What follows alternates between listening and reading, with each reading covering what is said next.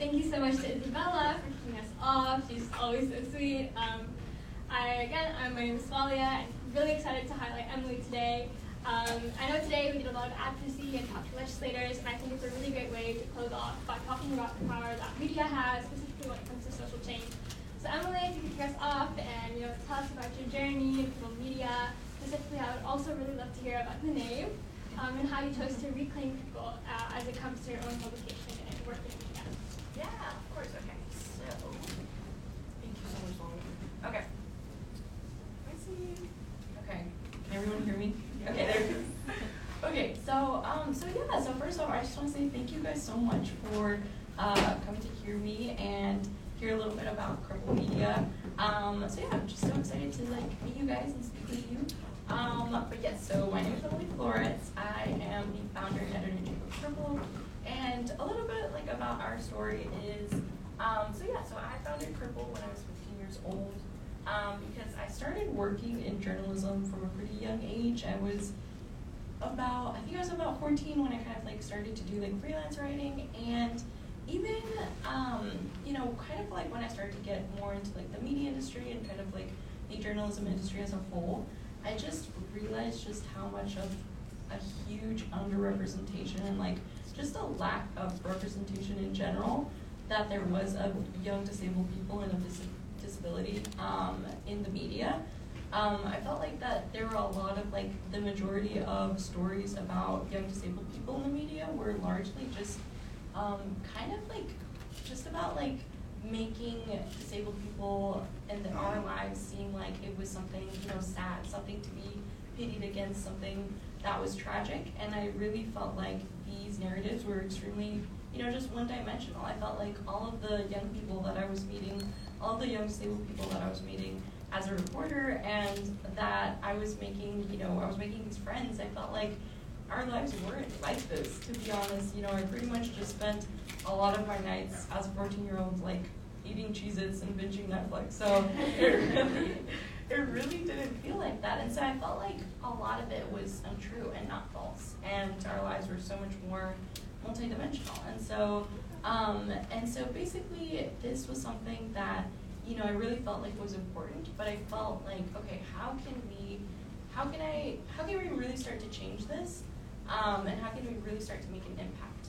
And so I thought, okay, by reporting stories, by really taking an issue and reporting it and putting it through my lens, putting it through the lens of a young disabled person, I thought, okay, that could be really impactful. But then how do I duplicate that? How do I multiply that by hopefully tens and hundreds of young disabled people?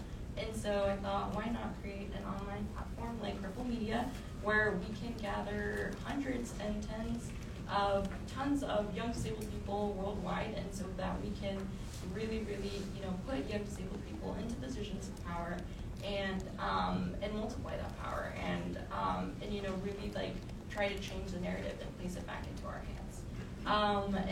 So we started in 2018. And as far as for our name, so that's kind of, I definitely wanted to talk about that. It's always, I think, it's always definitely, I think, a little bit of a shocker. And so pretty much the reason why we chose to name our platform Cripple is because it kind of was twofold. One was because, the first reason was we really wanted to, because the platform was so, linked with the disability community, we really wanted to further the community's work in reclaiming the word cripple. Cripple has been a slur historically, it has been a slur since as long as I can remember.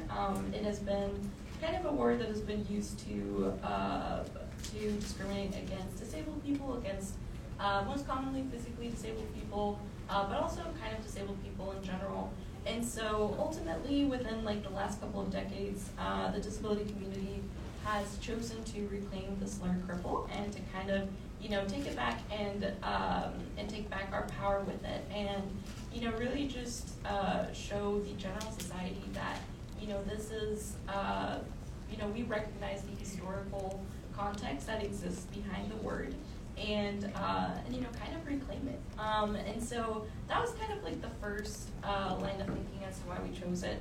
And second of all, I think our main reason why we chose it was also to, when we were creating Cripple, I think that we really wanted to create a platform that felt true and felt really honest about the disability community. Because something that I felt really strongly about was, you know, kind of growing up, I saw lots and lots of spaces like for young disabled people, you know, kind of like events that were created, you know, by charities or created by, you know, hospitals that were for young disabled kids.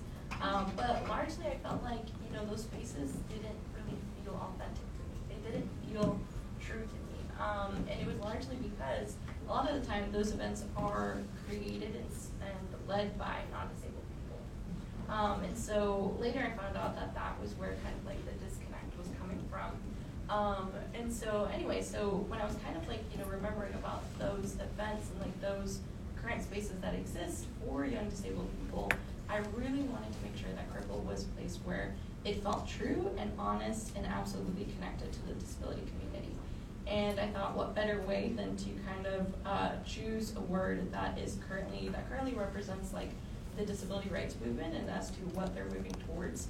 And also as well, I guess I should have said like 3 reasons, but the last reason was also to kind of like, to kind of catch people's attention.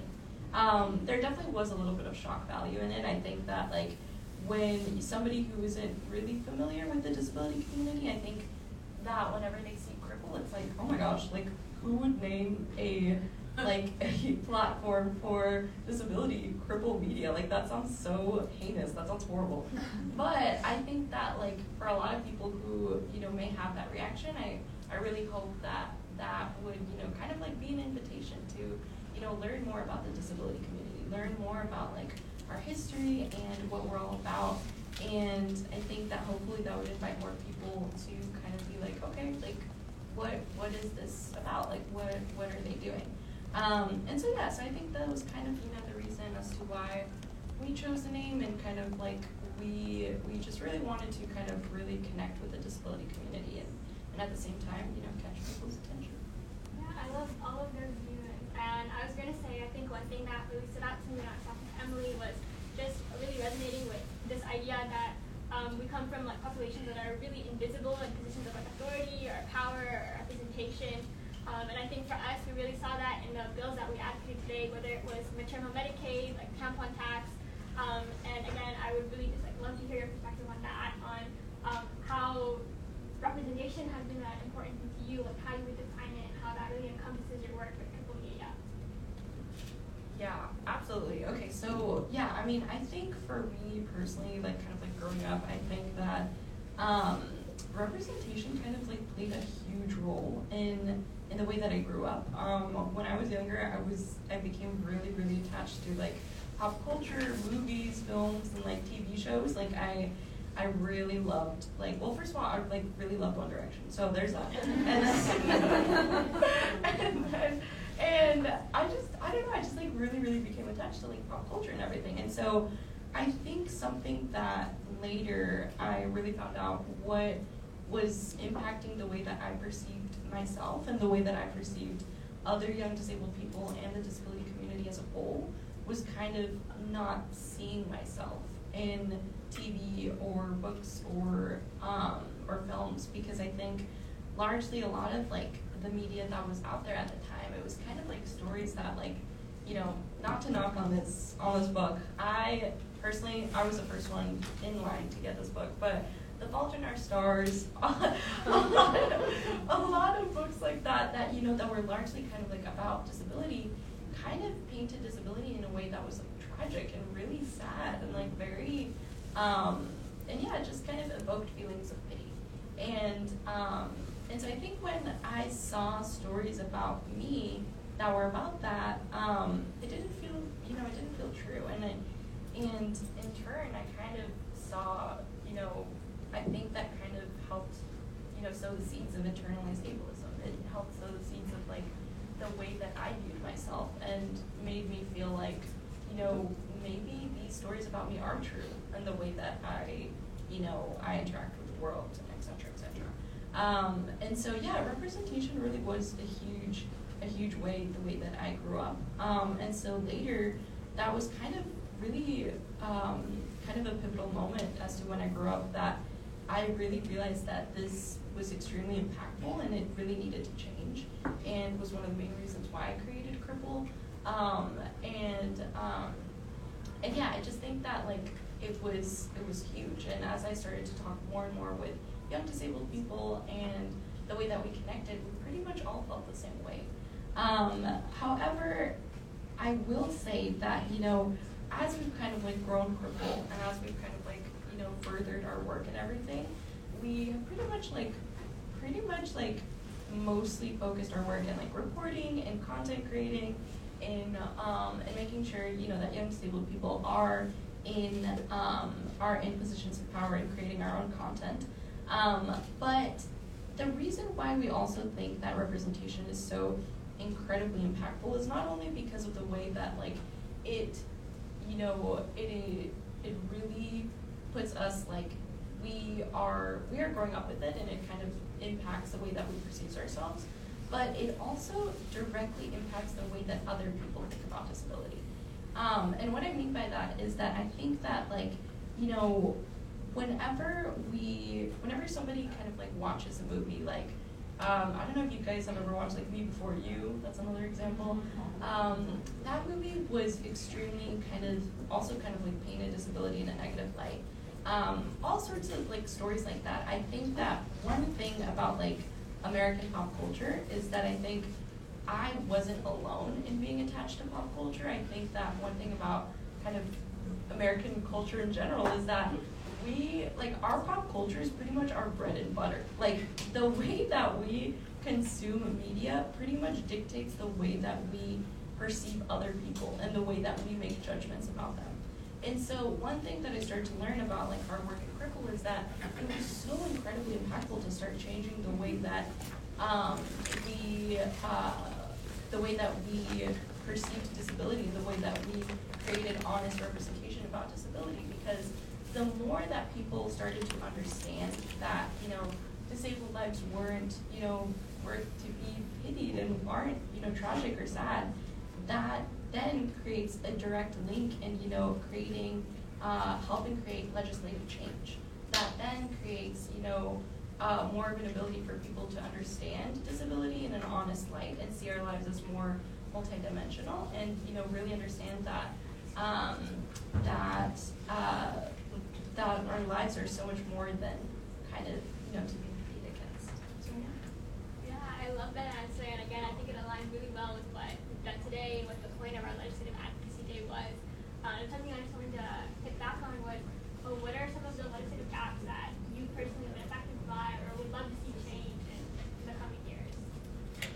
Yeah, absolutely. So I think that, the reason why I say that, representation is so important is, because of that point that we really need legislative change, now, because at the end of the day, representation isn't enough. It really isn't enough. What we need is change. Because every day about 27 mobility aids are being broken by airlines every day. We disabled people at, the current state that we are now, we do not have marriage equality because of the way that, if disabled people, do get married, they are at risk of losing life essential benefits and coverage. And so there are just so many issues like that that are kind of like impacting our community. They are real issues that are impacting us every day. And so, which is why I kind of feel like representation really isn't enough. And yeah, obviously it would be amazing to have more representation of young disabled people in media. But, what we really need is that. And I think that, however, as we create more and more representation, then we are able to create more legislative change. But But yeah, I think that a lot of people aren't aware of these issues that disabled people go through, like kind of, their mobility aids being injured or broken, or that there's like pretty much a national shortage of caregivers at the way that we are right now. I think a lot of people aren't aware of that because of the lack of awareness that there is of, the disability community and the way that the issues that we have every day. Yeah, and something I really want to emphasize that Emily just said was that representation isn't enough. I know we talk a lot about like numbers of people that are from this population or like imagery about seeing people who look like us, and again, I think all of that is really important, but I think something else we really need to consider and talk about is what are those outcomes of those people that are serving in those positions. And like Emily was talking about, the current gaps in legislation, whether it's for the disabled community or for women, we really need to focus on that and how that is really the true purpose of representation and having people from our populations serve in positions of power. And something else I wanted to touch back on is how you were talking about how influential media is to our everyday lives. And something that I was thinking about is like, what is our role as people who consume media every day? And you're talking about how there are a lot of harmful side effects of having like really biased or inaccurate representations of people from different types of populations. So I would love to hear your thoughts on that. Yeah, absolutely. I mean, I think that there is absolutely like kind of like the negative side effects of like of untrue representation or a lack of representation of disabled people in the media. I think is kind of like, I think when I was growing up, I think that when I kind of like digested like media like that, and when I digested kind of like even like when I started to work as a journalist, like I just saw like almost the majority of news pieces that I was seeing that were about disability and that were supposed to be, covering issues of disability, they were largely painting kids like me as, something that was to be pitied against. I mean, on Facebook, if you're bound to kind of like find a news piece that's like, oh, like this one disabled kid was like asked out to prom, and you see like the, hundreds of care reacts and and love reacts to those posts like that. But at the same time, I think it's like also important to kind of recognize like how harmful those, news pieces are, because it kind of, perpetuates a, untrue representation of disability, which is that, our lives are not to be pitied. And so that is something that, was incredibly harmful to kind of, I think, really digest, because it's like, that is what, the, general society kind of like thinks about disability. And I think that then kind of impacted the way that I, the way that I communicated with the disability community, the way that I perceived other disabled people as well. And so again, that also can impact the way that, non-disabled people view disability, the way that we interact with politics, and etc.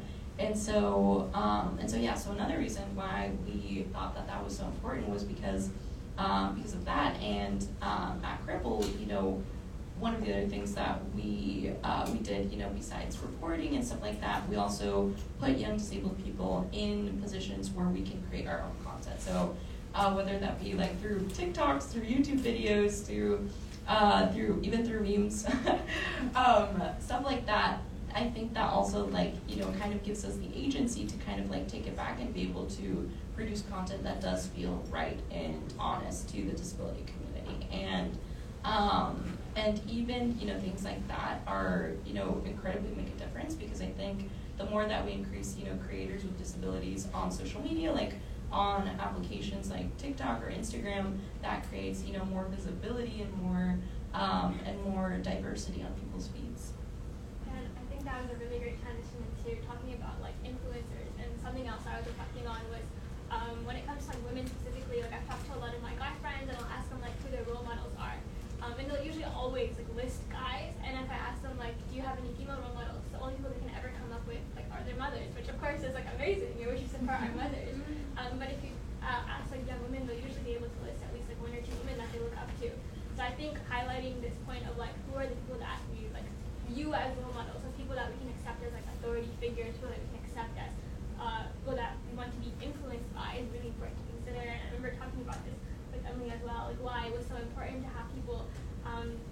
media like have ownership over the content that they create, because like through content creation they have like ownership over their narratives, and like they have the opportunity to be influencers in media and different avenues of social media.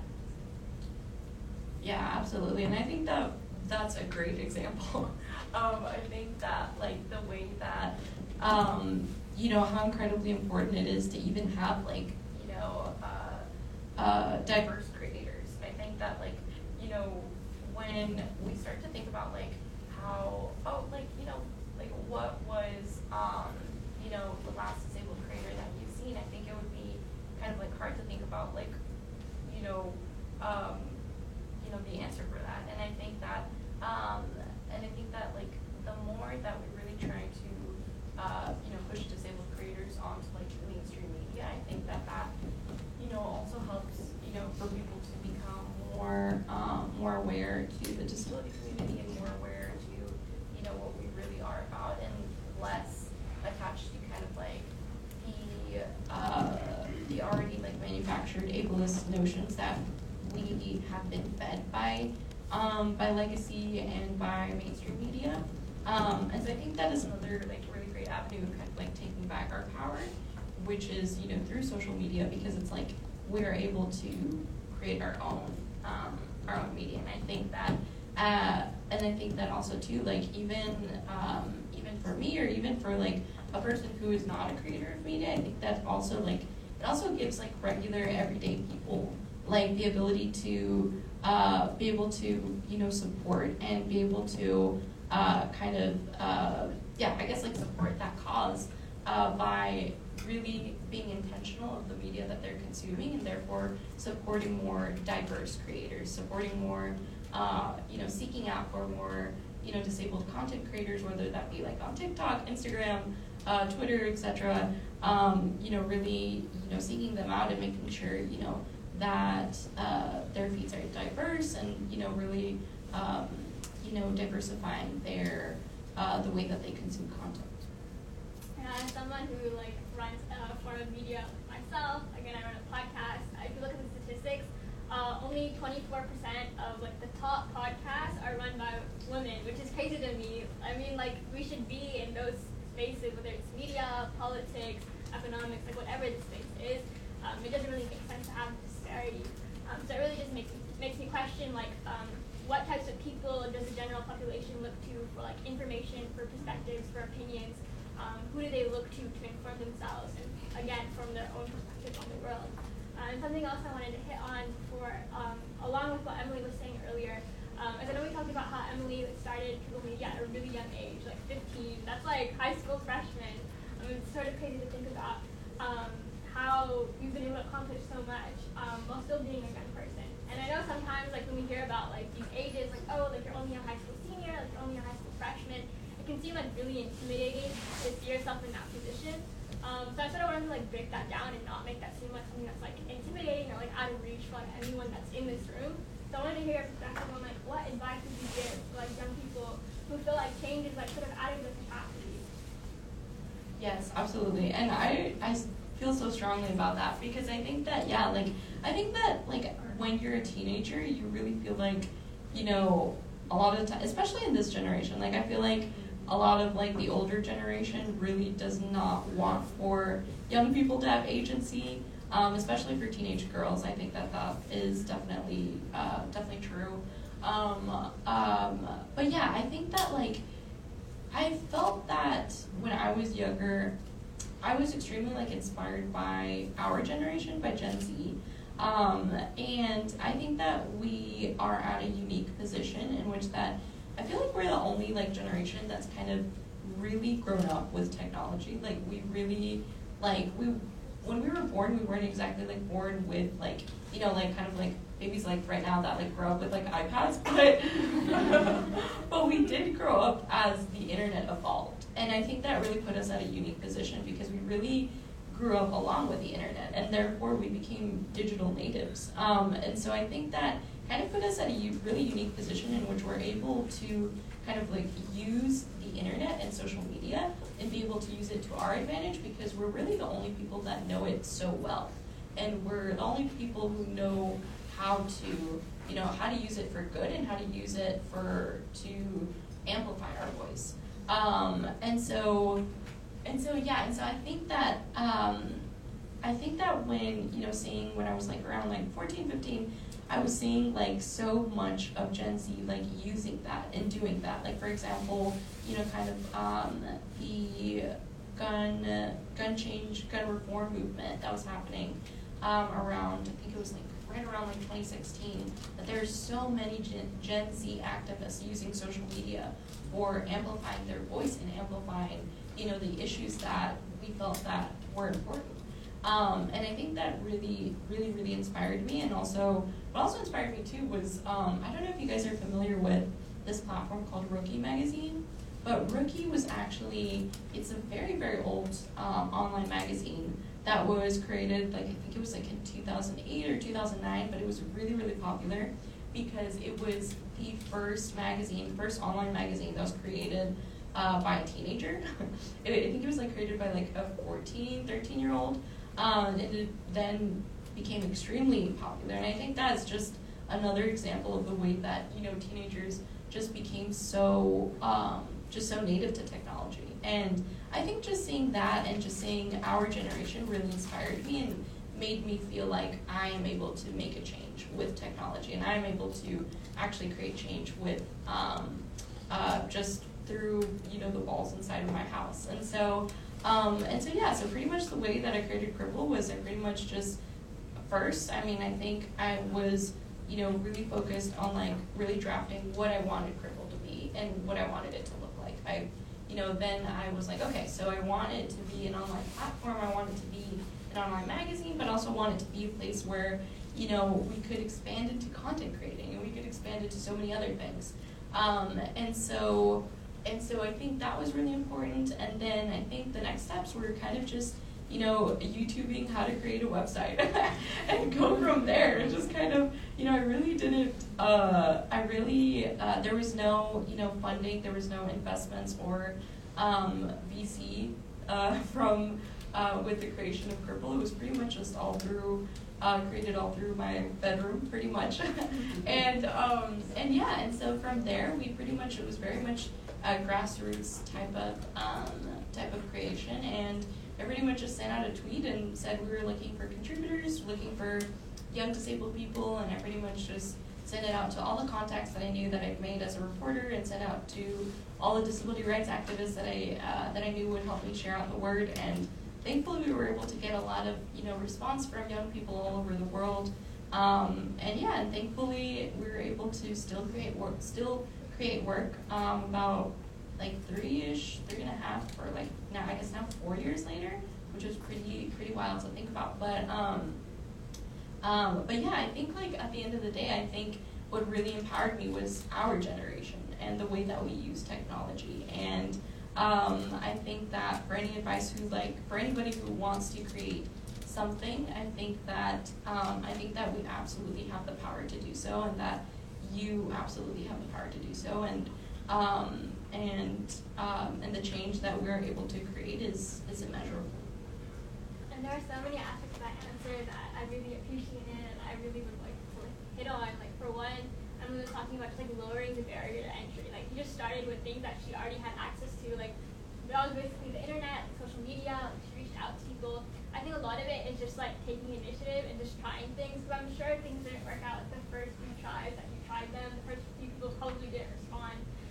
So I think one, not having really a fear of like failing or fear of having like a lack of engagement at first is something really important to sort of overcome.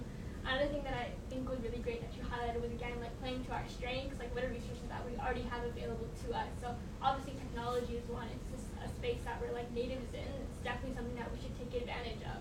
And something else I was thinking about too was like how Emily was mentioning like grassroots activism.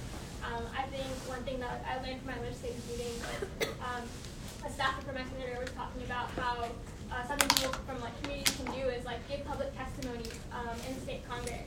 And so there's like this myth that like public testimonies are like pretty much useless because there's no way they're gonna change their minds anyway. But he's actually like giving examples of how public testimonies have actually changed like committee members' like perspectives on like a legislation that was almost guaranteed to pass because somebody was able to give like a really poignant or like thoughtful response on that particular bill. So I think even thinking about like what are ways that we can sort of be involved, whether it's like giving a public testimony, like reaching out to like a senator staffer, or again taking our own initiatives and sharing stories that we think are imperative to ourselves. And I think with that, this is a really great place to like open up the floor to Q&A. If anybody has any thoughts they would like to share in response to Emily, we'd love to hear it. How can we, the able population, best represent you and the, like, I don't know, just everything? Like, because we obviously don't know your struggles, we don't know anything similar to that. What can we do to show other able people, like, this is what it's like that, and these things are not what it's like? Because I agree with you with the whole, like, the media portraying all these things. They do make it seem so tragic and so sad all the time. Like how you said, the posting on this and like, oh, these two disabled kids went to prom together is so insanely popular, and I agree, it should not be like that. It shouldn't be something crazy. You're people, and there's no difference between you and I. Yes, exactly. Like you really hit it on the nail.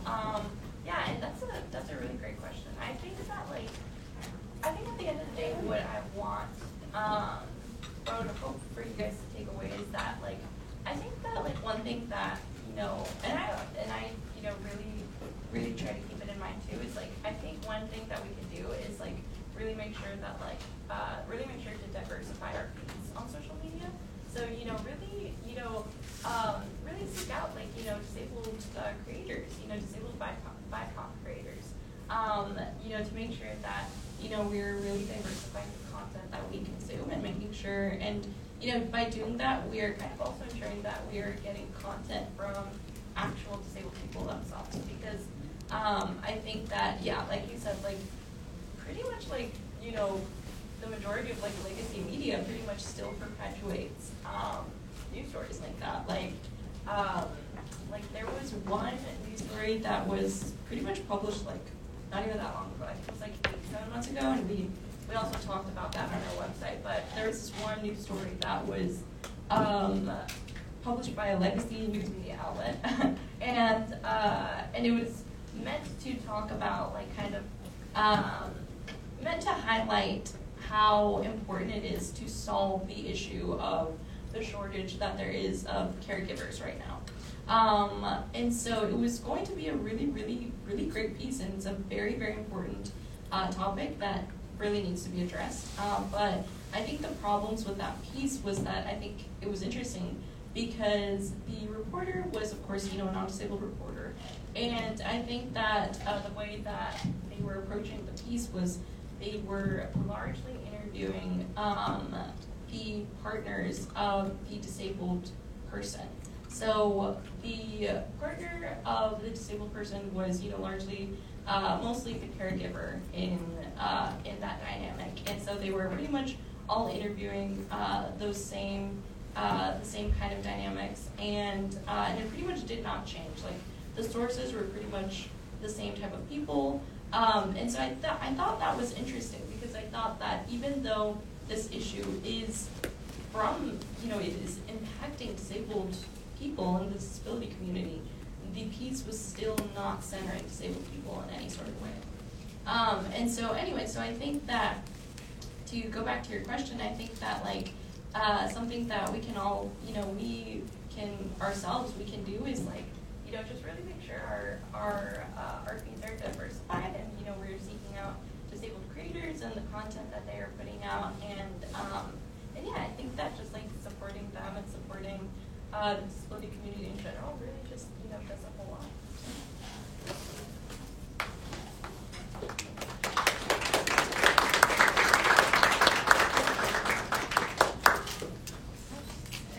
I feel like when I was listening to you, I have a whole page that I just kept writing question. We could switch seats if you want.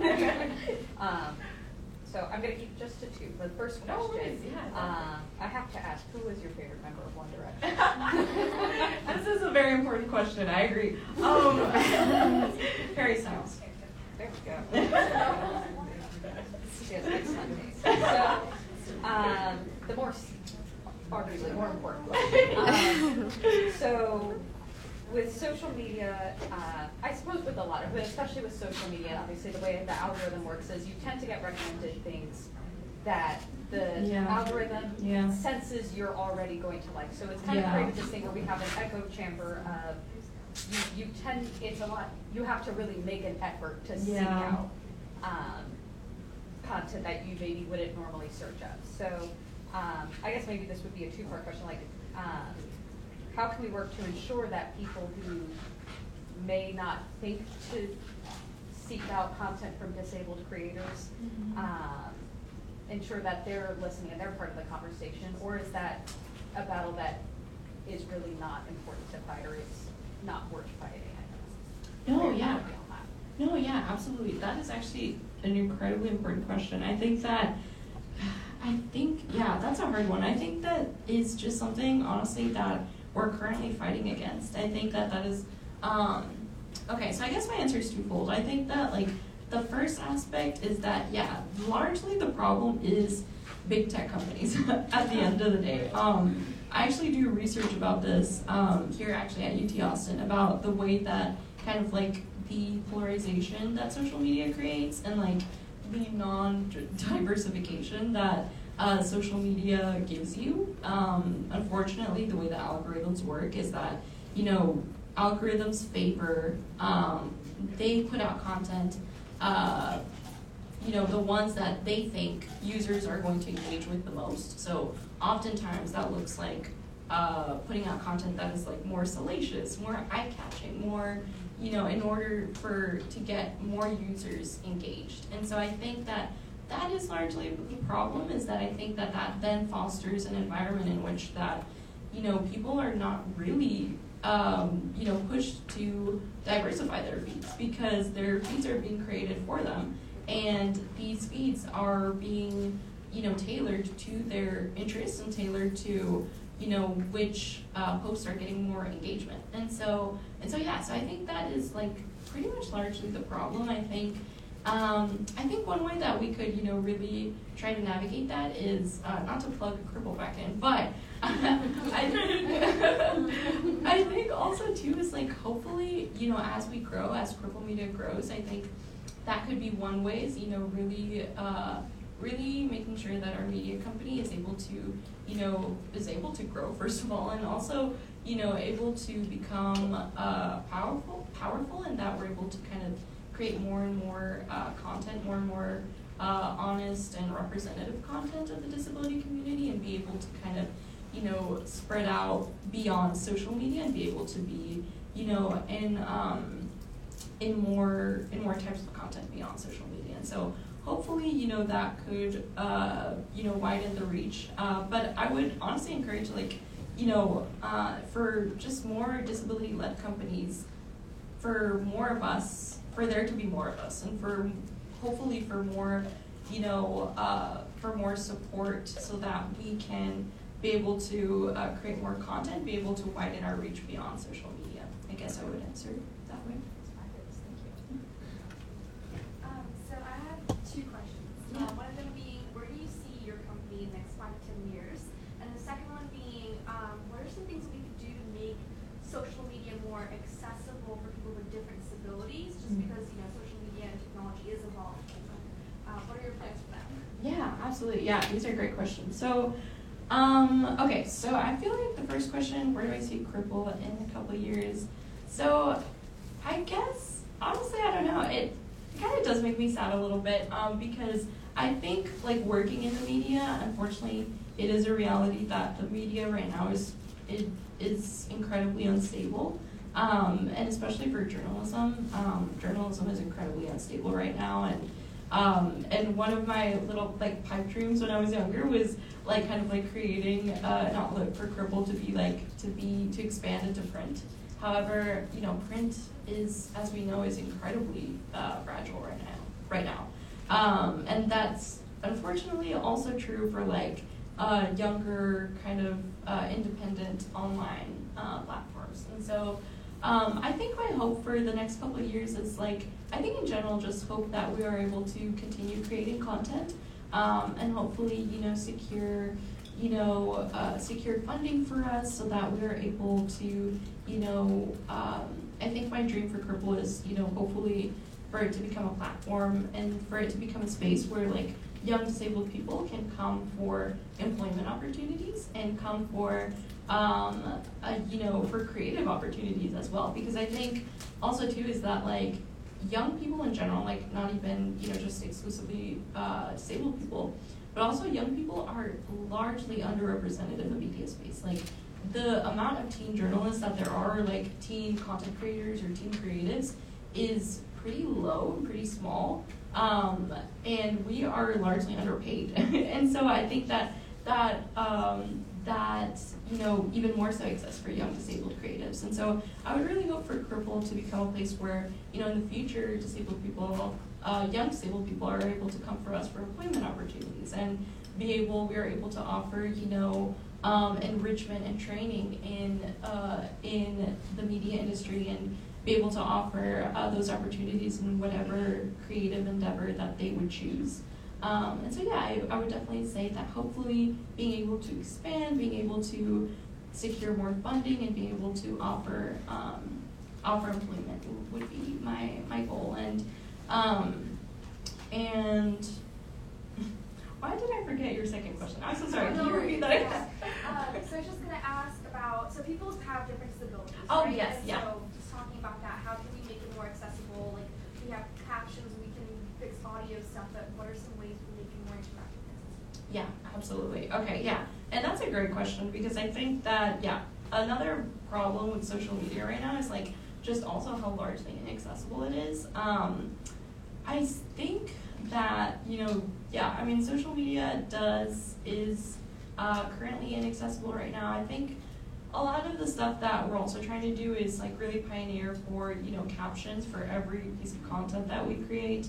So we generally just push for our creators and for our followers to create like image descriptions in their captions, image descriptions. Like for example, on Instagram, there is a place where you can, when you're creating a post, you can like put in alternative text so that people with vision impairments or people with screen readers can, interact with the post, and the post will read out. Usually, their device will read out the details about the image.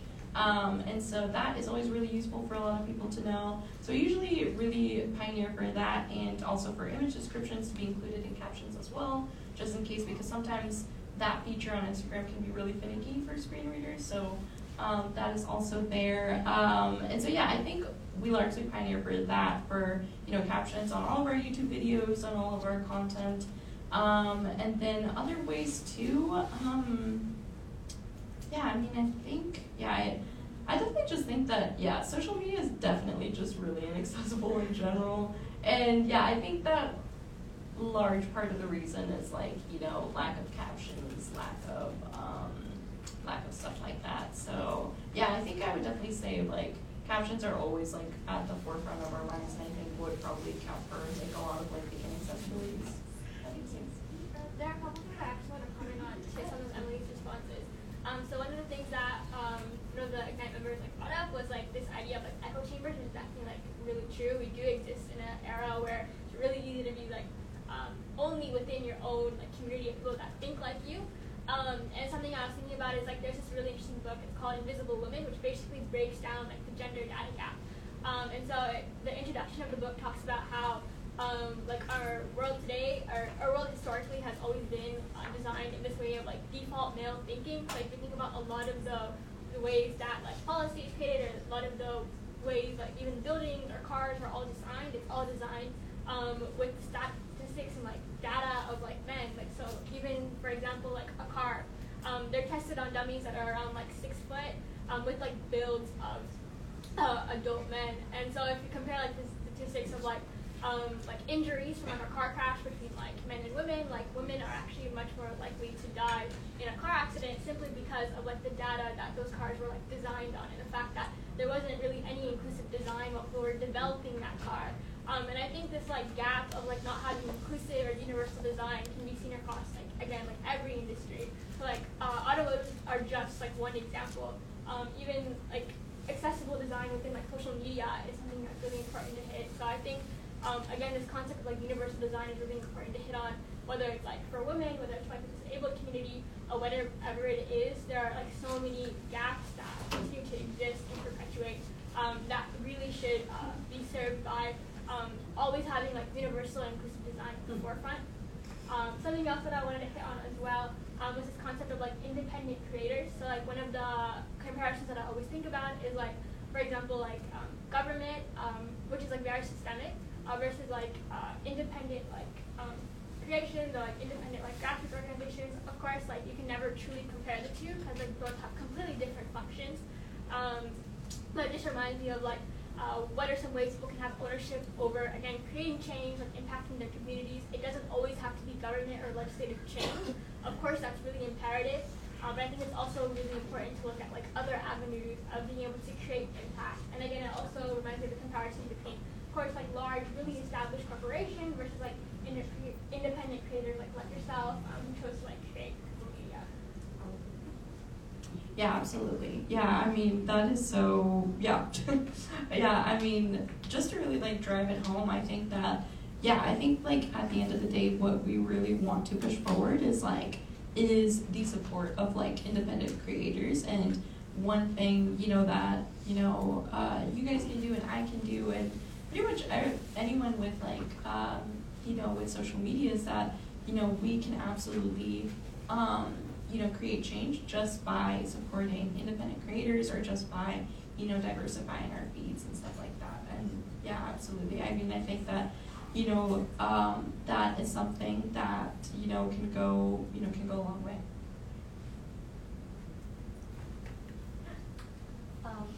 You're obviously a young voice in a field that's dominated by older people. You mentioned this, but is there any advice you have, or I guess it goes without saying, you have those older voices that kind of feel entitled to be like, I'm this authority figure.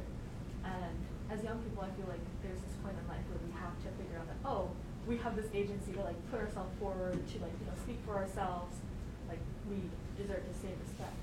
Any advice for people who still feel daunted like myself? Like when you're in like these kind of situations, you kind of have to like remind yourself, oh, I'm just as equal as them. Any advice for that?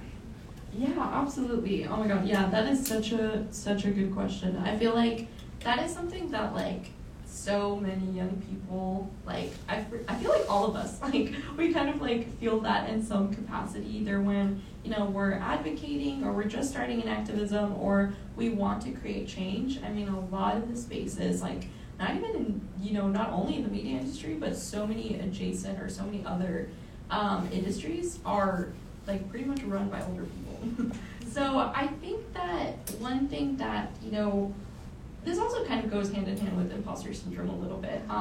But I think that even now, or like a couple of years later, purple media is like more established, and we have been able to, secure a lot of like support, and we've been able to be featured in, a lot of like really cool news outlets. I think at the end of the day, I still feel nervous, when, like talking to like media executives or media industries, people or leaders in media industries. And I think that like one way that, we can remind ourselves, or like I feel like this kind of helps me to remind myself, but like I think that once, we start creating change, we like, we indelibly like, catch people's attention. And I think that like we, that then, creates, change, and it creates so much impact just by using their voice. And I think that a lot of like, older people and a lot of people who are in those positions of power take that very seriously. I think that, when they see like young people, of course, like this is coming from, older people who, are open to listening and who are open to understanding, but I think that a lot of,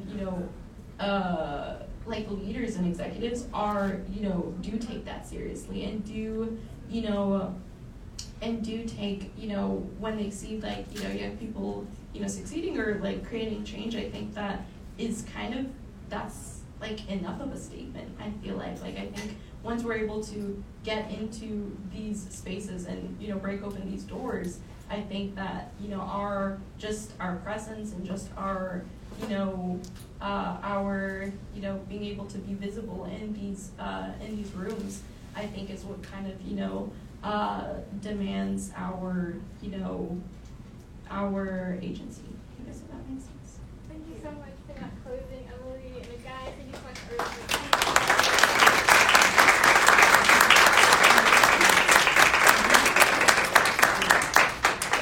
Thank you guys. This was like so incredibly awesome and so